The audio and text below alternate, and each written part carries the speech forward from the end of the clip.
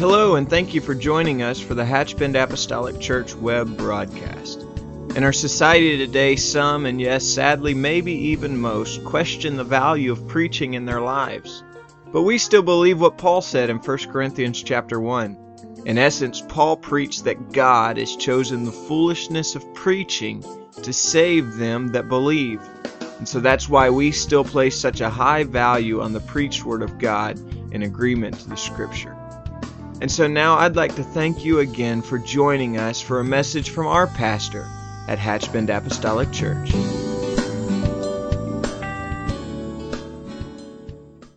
appreciate that. I want you to join me, if you will, in the book of Hebrews chapter 11 and verse number 7. And I'm thankful that we're able to be in church tonight. Amen. We have a lot of people north of here that are not able to be in service this evening. And what we consider a hard freeze, well, just another day in the park for them. But we're glad to be here in the house of the Lord. Amen. Would you just let the Word of God find a place in your heart here this evening?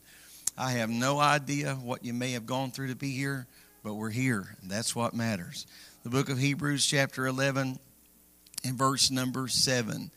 By faith Noah, being warned of things not seen as yet, moved with fear, prepared an ark to the saving of his house, by the which he condemned the world and became the heir of righteousness, which is by faith. And tonight, I want to, with the help of the Lord, I want to speak about a prepared place. There's something to be said about a prepared place. Amen. You can be seated, and I will begin by saying that for 30 years that I know of, I have been very conscientious to at least try to make sure that when people show up here for church on service days or nights, that they don't find the doors locked and the lights out. Amen. And we don't want to be here at 7:25 trying to find the keys to the building, unlock the door.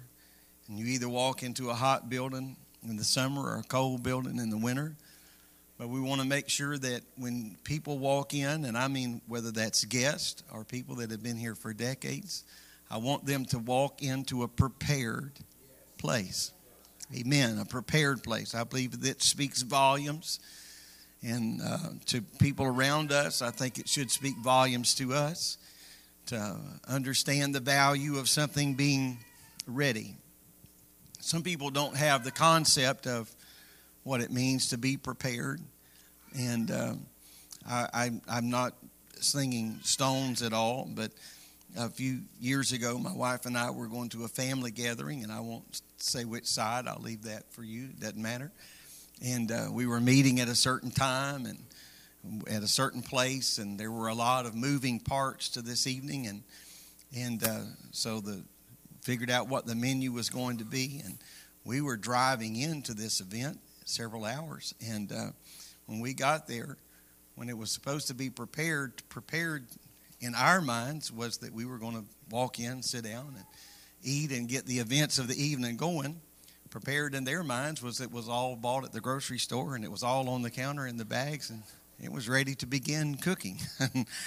And I'm thankful for a prepared place, aren't you? A prepared place. And so we're not trying to find the utensils this evening, but we're here in the house of the Lord.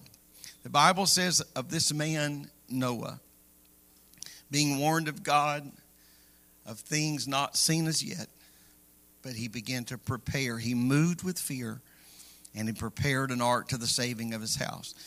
The story of Noah and the ark is probably, certainly I think would fall in the categories of one of the most familiar stories in all the Word of God. If you were fortunate enough to be raised in any proximity to the church, to a church, or have any kind of church background, chances are exponentially high that a Sunday school teacher or a youth worker or someone somewhere along the way brought to you the story of Noah and the ark. And I've heard many renditions of Noah and the Ark. I've heard that in the category of youth and children's ministry. I've heard it preached in conferences and camp meetings. And so I think from every side of the spectrum and all points in between, we have had people almost with a paintbrush in their hand portray the story of Noah and the Ark, sometimes in dramatic fashion, the building of the ark and the flooding of the earth. But no matter how we view the story, I think what we must not ever fail to view is the story in context. And the story of Noah and the ark and the salvation of his family and the word just popped right out of my mind. But the ability for the animals to continue on, for there to be a future for them, is a wonderful story of redemption. But when we consider the time of Noah was a very dark and dismal time on earth. As a matter of fact, when you think about the beginning of this chapter, down in the book of Genesis, down through some of the very beginning verses, we find that the Lord had become so disenchanted with the things that were going on in the hearts of mankind and the things that man had allowed themselves to get involved in. And I want us to consider some of that. The Bible says in Genesis 6 and verse number 5, and God saw that the wickedness of man was great in the earth, and that every imagination of the thoughts of his heart was on evil continually. Now, I'm reading from Genesis 6 and not USA Today, so please don't get confused. But it repented the Lord that he had made man on the earth, and it grieved him at his heart. It sounds much like the day that we're living in, doesn't it? And the Lord said, I will destroy man whom I have created from the face of the earth, both man and beast, and the creeping thing, the fowls of the air, for it repenteth me that I have made him. What a sad story we find through verse number 7. But verse number 8 thankfully says, but Noah found grace, or Noah found favor in the eyes of the Lord. And then beginning at verse 19 through 22, we have the account of Noah. I'm not going to read all of that, but it begins with an in-depth look at his life, and it looks at his family. And then it transitioned to a very detailed plan that God had to spare Noah and his family, and I believe anybody that would have heeded the words of Noah. And we've heard it many times, but the plan that God laid out before him was not random in any way whatsoever, because God revealed to him exactly what to do. He told him what kind of wood to use, the dimensions of the ark, how long, how tall, how wide, and how many floors. And so Noah was getting all these instructions from the Lord, and then he moved upon that. He moved, the Bible says. He needed a place prepared in order for his spirit to move. Now, this was certainly no small task. You've heard it said, I believe just a few services ago, even Brother Williams, as recent as not many services ago, said something about the 100-year mark. Certainly in that range, and that Noah was working diligently for the things that God was promising him. Now, here was two things to consider, and that is that Noah needed a move of God, and God needed somewhere to move. Amen. And so they needed a prepared place for that to happen. So we know from Scripture that Noah obediently prepared that place.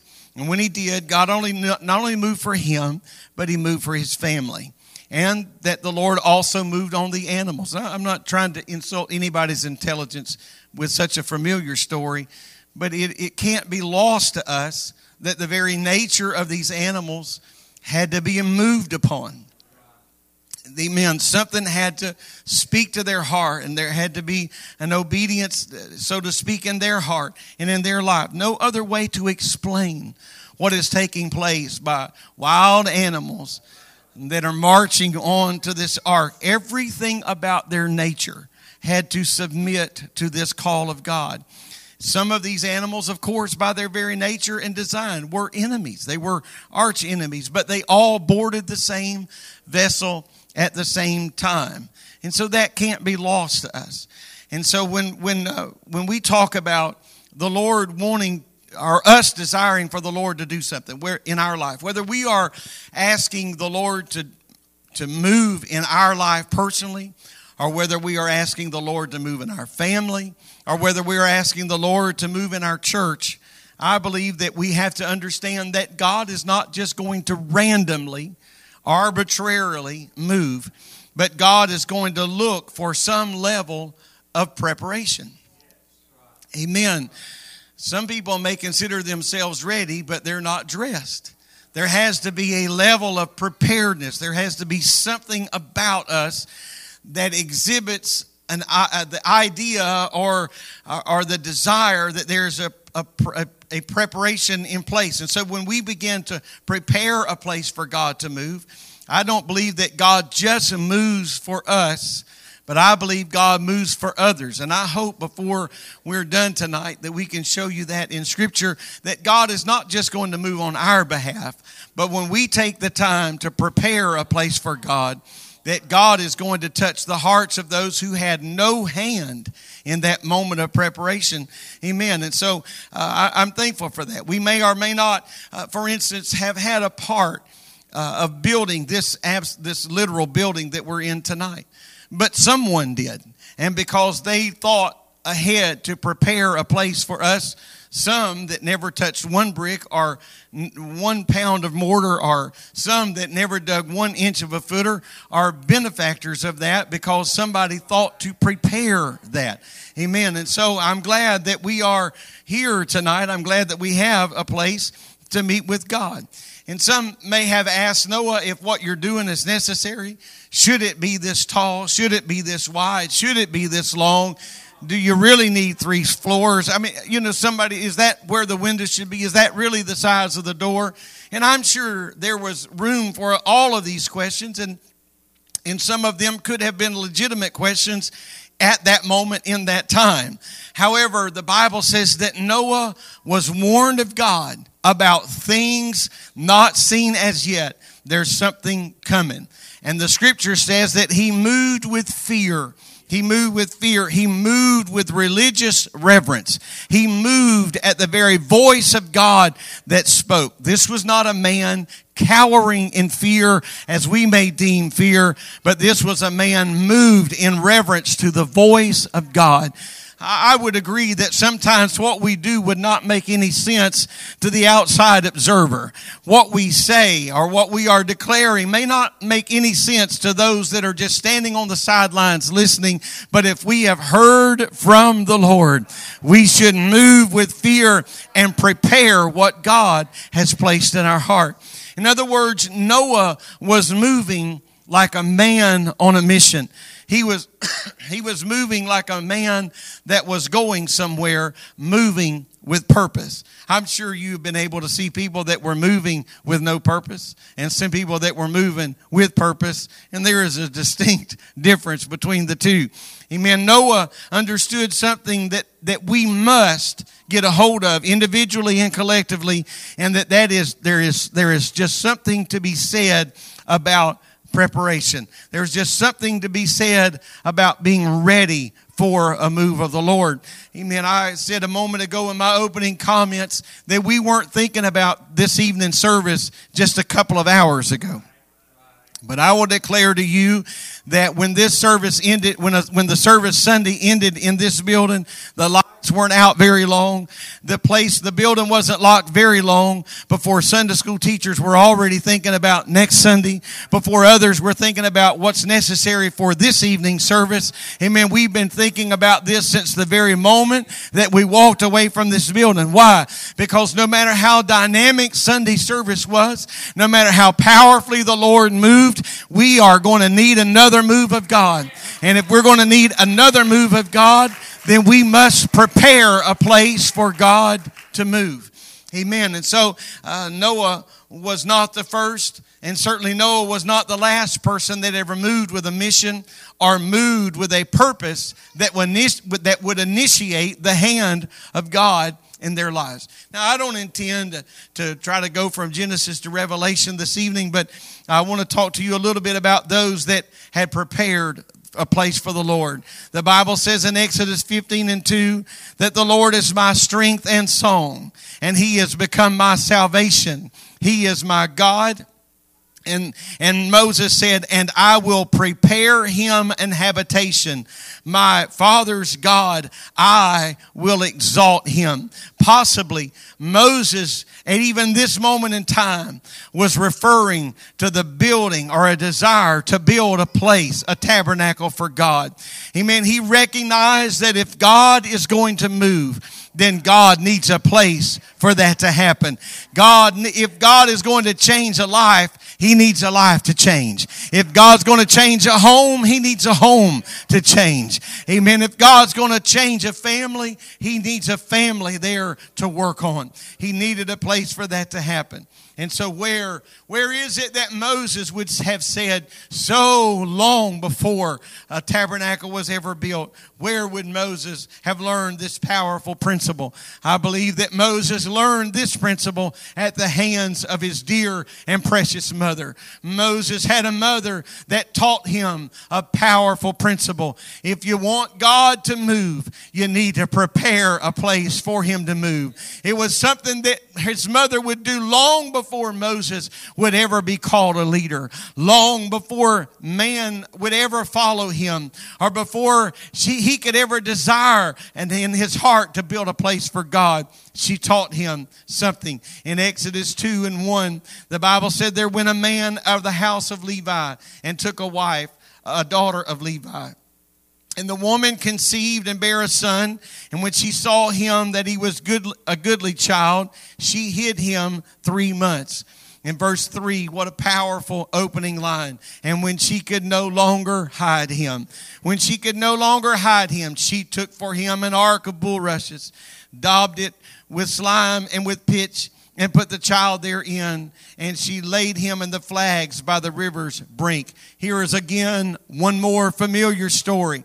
Because of the decree of a twisted ruler, here was a young man, and all young men, that had a death sentence upon their life. Realizing the need for a move of God in her son's life, in her family, in her own life, this mother said, I've got to prepare another ark, if you please, for the saving of my son. Amen. Because she understood one principle, that God moves in prepared places. I understand that we don't always have the privilege to just come to the house of God an hour early and just kneel down at an altar and prepare our hearts perhaps as we should or even as we would like. But I want to tell you, I know there is a difference between thinking about church before you get here and thinking about church 15 minutes after you've been in the building. I say, Lord, help me to walk into this house with a preparedness in my mind. David said we ought to enter in with praise, and we ought to enter in with thanksgiving. Nowhere are we to wait till we get here and wait to decide who's going to be doing what and who's going to be doing this before we figure out if we're going to get on board. I don't want somebody to have to encourage me or pep rally me to some point of response, but God is worthy, and I want my mind and my heart. I got to be thinking about this. I got to think on those things. She understood God moves in prepared places. Now, I'm not referring to just literal places that it takes for God to move, but because obviously God has been moving since Genesis 1. He moved later on in the life of the children of Israel as a cloud by day, and He moved as fire by night. And He led the children of Israel in their wilderness journey. So I'm not just talking about a literal building of things of that nature, but I think that certainly ties into my overall thought tonight. All throughout the Word of God, we find people that were preparing a place for God to move. I know our Bibles are full and they're running over with examples, but 1 Kings 18 speaks of another time when the Lord spoke to His man Elijah. On that hour, Elijah stepped to the top of Mount Carmel, and he challenged 450 prophets of Baal. Yet, it was the events of verse 30 that caused this simple hilltop to become a special place, a forever place in our heart and mind. Because it was here that Elijah said, I'm going to prepare a place for God to move. Not, oh God, move in some random general way. Not, oh God, move. But Elijah said, I'm going to build a specific place. We're going to build an altar. And it's here that we're going to call on the name of the Lord. And we're going to direct the power of God and the authority of God. And in this instance, the fire of God. We are going to direct that in a specific place. I'm going to tell you that I want every day for the Spirit of God to move. I want Sundays, every church in America and around the world. I want the Lord to move. But I'm going to tell you, Dean, you call me selfish if you want to, but on Sunday morning, I'm praying for the Lord to move at Hatchbend Apostolic Church. Amen. I want to be like Elijah on Mount Carmel. I want you to move today, Lord, but I'm not just talking about winds that blow random and without direction, but we have prepared you a place, and we have prepared our hearts, and we have prepared our minds. I have mentioned it often. Amen. I know there are more than just a handful, but I'm thankful for the voices that I hear on Sunday mornings that are going into the classrooms before teachers or students have even arrived. And they're praying over that room, and they're praying over the teachers that haven't even arrived. They're praying over the students that haven't even arrived. And they're praying, Lord, I want you to touch this house. I want you to touch the minds of the teachers, touch the heart of the students. You know what they're doing? They're in there preparing a place. The walls are already there. The ceiling is already there. The paint is on the wall. The decor is there. The carpet is on the floor. The heat is on, or the air is on. Amen. There is a building prepared. And so now that we got that out of the way, somebody is on their knees, or they're walking around that room and they're praying, what? God, we want you to have a prepared place, a place that you can move in this house. I'm thankful for those that are in an altar before service begins here. I'm thankful for those that have prayed in your house before 10 o'clock. Amen. Or 7:30 on Wednesday. Why? Because we are building an altar and we're saying, Lord, move. And if the Lord says where, we can say right here. Amen. We have prepared you a place. We have prepared you a place. Not only did the Lord come down and consume the sacrifice, but he certainly proved to the prophets of Baal who was God. In the book of Malachi, chapter 3, in verses 1 through 3, I'll turn your attention there for a moment. The Bible says, behold, I will send my messenger, and he shall prepare the way before me. And the Lord whom you seek shall suddenly come to his temple, even the messenger of the covenant, whom ye delight in. Behold, he shall come, saith the Lord of hosts. But who may abide the day of his coming? And who shall stand when he appeareth? For he is like a refiner's fire and a fuller's soap. He shall sit as a refiner and a purifier of silver. And he shall purify the sons of Levi and purge them as gold and silver, that they may offer unto the Lord an offering in righteousness. Now Malachi 3 starts out with a very powerful prophecy. Verse number 1, he said, my messenger. Malachi was a minor prophet. It's what's referred to as a minor prophet. But Malachi said, my messenger who will prepare the way before me. Malachi, with the anointing of God in his life, opened and parted his lips and prophesied about a man that we would come to know as John the Baptist. Prepare you the way of the Lord. Repent. There's one coming who's mightier than I. Amen. He's going to baptize you with the Holy Ghost and with fire. Amen. It is just Jesus that he is referring to. Amen. The Lord, he said, whom ye seek shall suddenly come to his temple. Amen. And so now what is it that Jesus is going to do when he comes? He said he is going to be like a refiner's fire, and he's going to be like a launderer's. If we were to use our terminology, he's going to be like a launderer's soap. Amen. It means that Jesus is going to come, and when he comes, he's going to clean up, and he's going to make a change in people's lives. He's not just going to walk in and walk through and pass by and it be as though he's never been in the house or in our life. I'm going to tell you that I have watched too many people receive the baptism of the Holy Ghost to ever deny the change, the literal change that it makes on the countenance of a person's face and in their life. I've watched the weight of sin. Many of you have watched the weight of sin in a moment's time be lifted. Amen. It would just seem like the scars of yesterday's sins and the scars of yesterday's failures had been lifted and their countenance had been changed. Amen. Because God cannot move in our life and leave us unaffected. In the days of Malachi, the Israelites needed a lot of cleaning up. Amen. Apparently the Israelites had grown comfortable. If you read down around verse number 5, the Israelites apparently had grown comfortable with sorcerers, and they had grown comfortable with false witnesses, and they had grown comfortable with the spirit of adultery. Amen. They had come accustomed to looking the other way when innocent people had been defrauded or when somebody had been robbed. They turned their heads when the widows were oppressed and when the fatherless was oppressed. And that's what Malachi, or the Lord through Malachi, is addressing. He said there is going to be a prophet, or there's going to be rather a Messiah.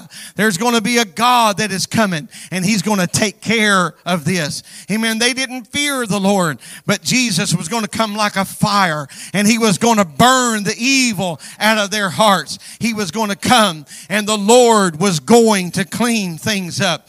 But notice what else Jesus was going to do. The Bible says when He came, He shall sit as a refiner. In verse number 3, He shall sit as a refiner and a purifier of silver. And He shall purify the sons of Levi and purge them as gold and silver, that they may offer unto the Lord an offering in righteousness. Amen. That's how 400 years of silence was broken. God used the voice of what some deemed as a madman. Repent ye, repent ye. A man that was dressed odd. A man who had a very, very odd diet. Amen. But He used this man and He said there's one that's coming and you got to prepare. You got to repent. You got to get ready. Amen. There's someone coming that's going to change your life, but you got to do something ahead of time. You got to prepare. Amen. I know that this is going to have a familiar overtone for some, but in Matthew chapter 3 and verse number 1, the Bible says, in those days came John the Baptist preaching in the wilderness of Judea, saying, repent ye, for the kingdom of heaven is at hand. For this is that was spoken by the prophet Isaiah, saying, the voice of one crying in the wilderness. Here it is. Prepare ye the way of the Lord and make His paths straight. I say, God, help us today to not just talk about change, but help us to be prepared for change. Let us be a people that are busy about, amen, not just speaking of things with our lips, but preparing our heart and our mind and our homes for a move of God. Amen. Often people talk about revival as though it's something as random as the wind. But I will assure you of something, that if there is an organization, if there is a district, or if there's a local church, or if there's a family, or if there is a man or a woman, or a boy or girl that is experiencing a move of God in your house, there is nothing random about that. You are looking at someone that has prepared themselves for a move of God. You can rest assured of one thing. Amen. Somebody has been preparing their heart. Somebody has been preparing their mind. And somebody has been making a place. And somebody has been preparing a vessel for the anointing of the Lord to flow through. You can see people, and we do see people that are mightily used of God. I want to assure you of something. God didn't just pluck them out of thin air and set them in a place they were not prepared for. God didn't just raise somebody up out of the mire and thrust them into unfamiliar territory. But God saw a hunger in a heart, and He said, I can move in a place where somebody will prepare for me. Somebody have been preparing for the move of God. When we think think about this local church, amen, I'm thankful for the various families that have served as the bedrock of our past. I'm very thankful, and I've said that in recent days, very, very thankful for those that were the bedrock of our past. But I am also thankful today to tell you that there are those that are serving as the bedrock of our present. Amen. They are the bedrock of our right now. I'm glad for where we've been, but you see, we're not there. I'm glad for where the Lord has brought us, but you see, we're not way back there. We're here tonight in 2019, and I'm thankful that we're not standing on legs that are wavering and knees that are buckling. I'm glad we're not standing on people that are wondering, what are we going to preach when we get to the house of God? Or what are we going to desire when we get here? Amen. I'm thankful for the bedrock of those that love this apostolic message.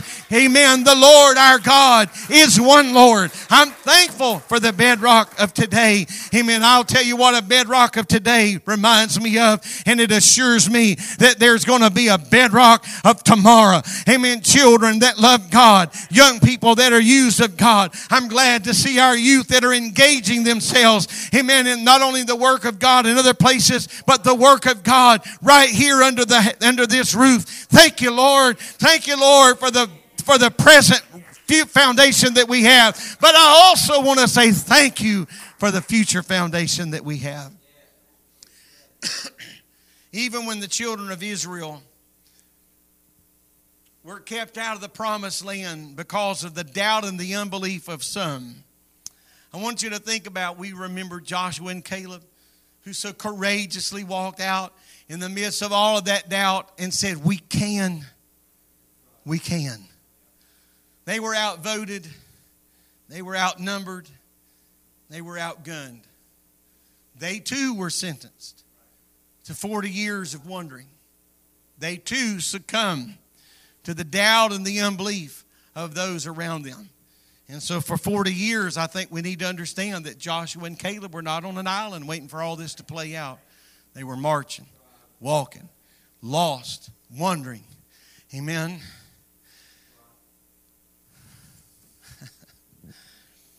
Canaan, from the very first mention of it in Genesis 11 and 12, was already referred to as a land that floweth with milk and honey. Amen. So Joshua and Caleb could have felt like that they were marching in place, spending irretrievable years, but that's just not how God works. And apparently, that's not really how Caleb at least felt. He voiced his opinion when it was all said and done. I am as able now as I have ever been.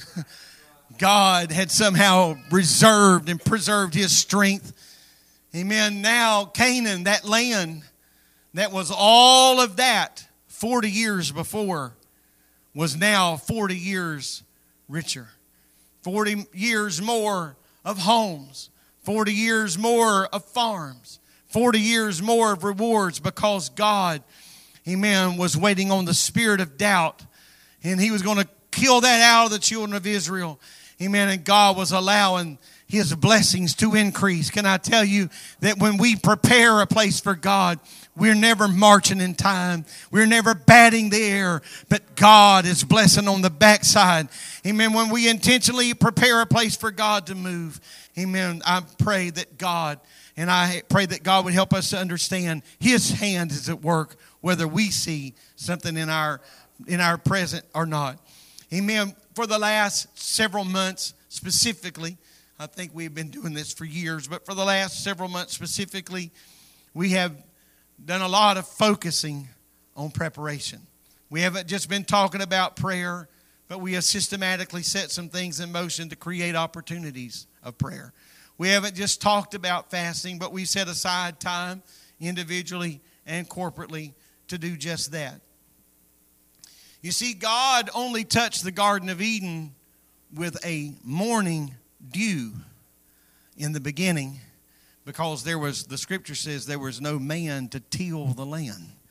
But when man was in his rightful place, then God could open the windows of heaven, and then God could bless the earth with rain. Before I read the word of the Lord in the mornings, I first want to pray because I want the Word of God to have a prepared place. Amen. I want there to be seed that can find a prepared place in my heart, in my mind. Amen. I want the Spirit of the Lord and the Word of God to not just be something that I have an academic approach to, but I want the living nature of the Word of God to be in my heart. And so I want to prepare a place for the Lord to move. I'm going to close, and our musicians, you can just stay there if you would like, but I want to bring this to a close with a thought from Genesis 24. And here is another familiar story. But in Genesis 24, it opens with Abraham calling a servant, one of his servants, a man by the name of Eleazar. And he said, I want you to go and I want you to seek out a bride for my son Isaac. And we know that Isaac was the promised child, and there's so much that could be said about that. But he said, I want you to place your hand under my thigh, and that was a custom of a covenant, and make a covenant with me that you'll go and retrieve a wife for my son. So he sends him on this long journey to find a bride, and this servant makes a journey that was several hundred miles. This was not just the next little hamlet over. And when he arrives at the place where Abraham had sent him, when he arrives at that place, Eleazar prays a rather simple prayer. And it was a prayer of petition, and it was a prayer of affirmation or confirmation. And he said, Lord, I'm going to go to the well, and when I get to the well, I want you to, the woman that is the right woman for Isaac, I want you to allow her to offer me water, but I also want you to allow her to offer to water my camels. Now, through the years, I have looked that up, and I just can't remember off the cuff, but how many gallons of water a camel can drink. But it's very intriguing to think that a pitcher at a time, this wasn't just turning on a faucet, but this was pulling water out of a well. This was a great task that was set before her. And so Eleazar says, don't let her just offer water for me, but let her offer water for my camels. And so that was a proposal. And so then in time, a lady that we come to know as Rebecca, she does just that. She offers him water. In Genesis 24, she offers him water, and then she offers to water the camels. And then verse 23 of Genesis 24, Eleazar asks two important questions. He says, whose daughter art thou? And then he says, is there room in thy father's house for us to lodge in? Whose daughter are you? And is there room in your father's house? She said, I am the daughter of Bethuel. And then she said, we have both straw and provender enough and room to lodge in. In verse 29, the scripture said that it was her brother, a man named Laban, that actually came and met them when they were arriving at the house. And so here's her brother Laban that comes. Now, history, even though Bethuel was her father, history teaches us that from all indications that her father, Bethuel, had died at this point or was dead. And so it would naturally fall to the brother's responsibility to take care of the duties and responsibilities of the household. And so that's why the brothers were taking care of this. And so when he was apprised of what was going on, he comes out, he sees the things that Eleazar has given Rebekah as a token, a promise for her future. I want us to notice his reply in Genesis 24 and 31. If you can put that scripture up. He said, come in, thou blessed of the Lord, wherefore standest thou without? Why are you standing without?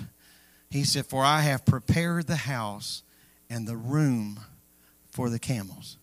Amen. Now, I believe that the brothers are just perpetuating what the father had already set in motion a prepared home, a prepared place.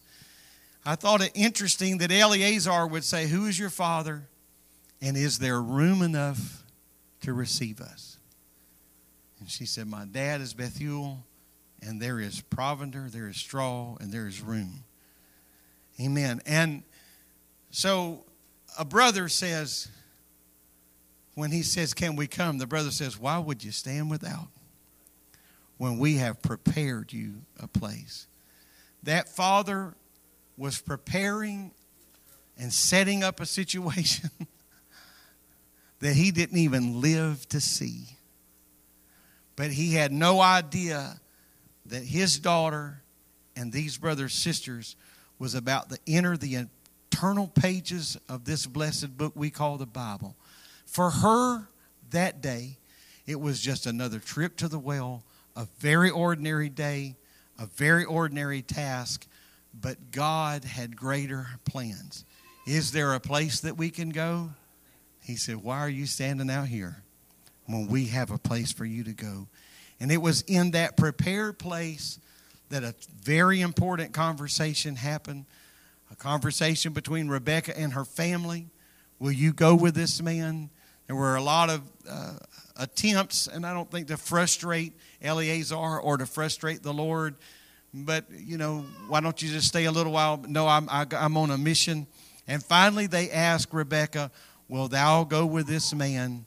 And the words that echo throughout all eternity, "I will go." And where did all this take place? Where did this conversation take place? It took place in a prepared place. In a prepared place. Amen. It was a very ordinary day, seemingly, but God was going to do something extraordinary because he was going to move in a prepared home. I don't really know how to say anything more. But I just feel that God is wanting us to stay ready, to be prepared, to be prepared. I will say things right now that you have heard echoed again and again and again and again. But there simply cannot be any such animal as an off night or an off service. There cannot be, we cannot afford to walk into the church, this church, one time and think this service is just a little bit less important than anything else that could ever transpire here. Eternal things are happening here. And so when the Lord moves, I want to be able to stand like Laban and say, "Why stand us outside?" Amen. Come on in. There is more than enough room. There is a hungry heart. I mean, you're not going to walk in this house and find disinterested people and unconnected people, but you're going to find people with holy hands lifted in the air, with a mind that's ready to be challenged, a heart that's ready to be changed. Amen. There's just something powerful about being prepared. I think a motel chain you would probably remember. What is it, Motel 6 that says, "We'll leave the light on for you"? Tom Bodett. That's the name I was looking for, Tom Bodett. And "we'll leave the light on for you." It became a catchphrase for a corporation. But you see, they were really trying to drive home a point. We're not going to try to run in ahead of you and clean the room. But when you get here, the light will be on. The light will be on.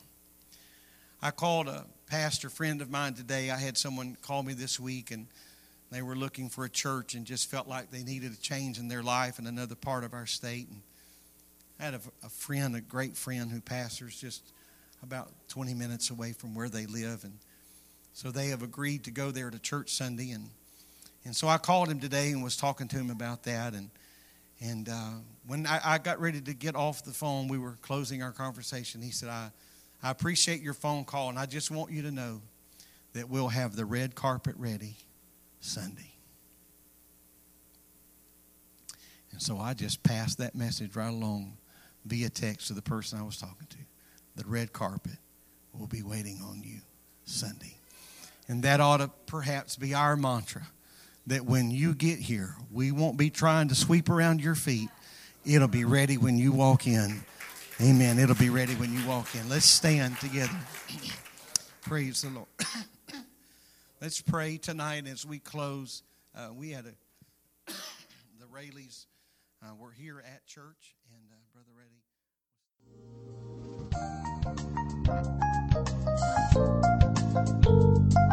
This message has been brought to you today by the Media Ministry of Hatchbend Apostolic Church.